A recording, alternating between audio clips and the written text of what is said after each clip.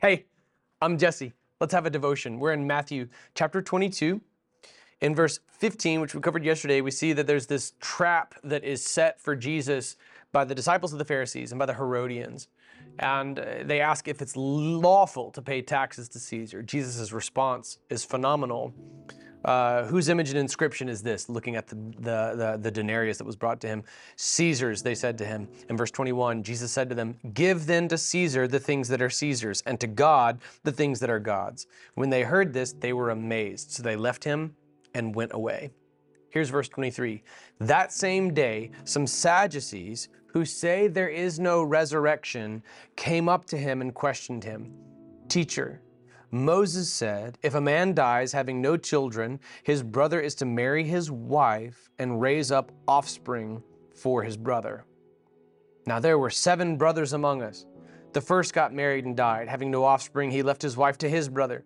The same thing happened to the second and the third, and so on to all 7. Last of all, the woman died. In the resurrection then, whose wife will she be of the 7? For they had all married her." And you can just see them like, rubbing their palms together like, oh goody, we've used levirate marriage as a trap, and Jesus is not going to be able to answer this one.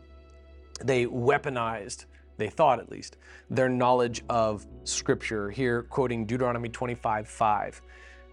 I've talked about levirate marriage until I was blue in the face in our series in Ruth, so I will not rehash all of this. But if you weren't with us, go back and watch some of that content in Love Story, the book of Ruth.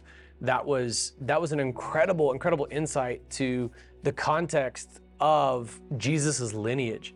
Really amazing story. It began, in short, that just God prescribed that a man's piece of the promised land would not disappear if he died. If his widow was left behind could marry his next of kin, and that men were eligible for marriage, then they would have children and name them after the one who died.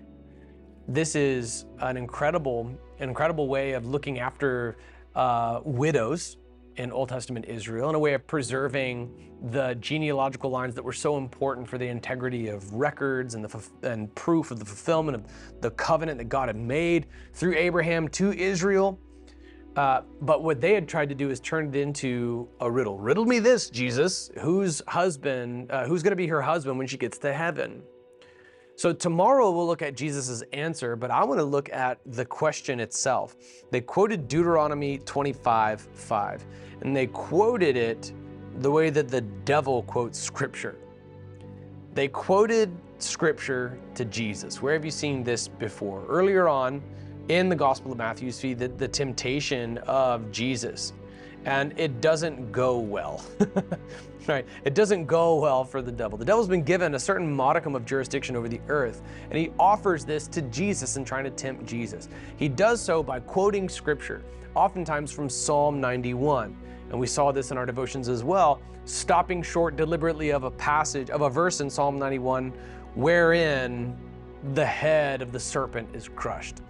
When the devil quoted Scripture to Jesus, he would isolate it from its context. Here's what actually happens. When we go back and we look at Deuteronomy 25, they've quoted verse 5, and here's what comes next. Here's verse 6 of Deuteronomy 25 and moving forward. The first son she bears will carry on the name of the dead brother, so that his name will not be blotted out from Israel. But if the man does not want to marry his sister-in-law, she is to go to the elders at the city gate and say, my brother-in-law refuses to preserve his brother's name in Israel. He isn't willing to perform the duty of a brother-in-law for me. The elders of his city will summon him and speak with him. If he persists and says, I don't want to marry her, then his sister-in-law will go up to him in the sight of the elders, remove his sandal from his foot, and spit in his face. Then she will declare, this is what is done to a man who will not build up his brother's house, and his family name in Israel will be the house of the man whose sandal was removed. And this comes up upon verses 11 and 12, which we've talked about extensively already. This passage that they quoted from was the context that would lead to the story of Ruth and Boaz. They were quoting the backstory to the Messiah to the Messiah. That's bold. Jesus is going to respond actually to their question with an additional teaching, and he gives it with his own divine authority. It never works when we try to weaponize scripture against Jesus. It is literally satanic to quote scripture out of context. I wanted to put out a piece when I worked at Lifeway that said exactly that. And then the copywriter there about had a coronary. And it was because I thought it was just too harsh to say. But I'm saying it now. It is satanic to quote scripture out of context. To quote Deuteronomy 25:5 to Jesus, whose genealogical line was prophesied and preordained, predestined, and foreknown by God before the foundations of the earth, to speak to the one who personifies the very intent of that passage and then try to use it against him, this is satanic. This is satanic. It's also satanic to disavow life after death, to disavow the resurrection. That same day, the Sadducees, who say there is no resurrection, came to him and questioned him. Right there, verse 23 rather, sets the tone for you. These guys, based on that belief, ought not have confronted Jesus at all. If you don't believe that anything happens after you die, why do anything? Ultimately, it's futility.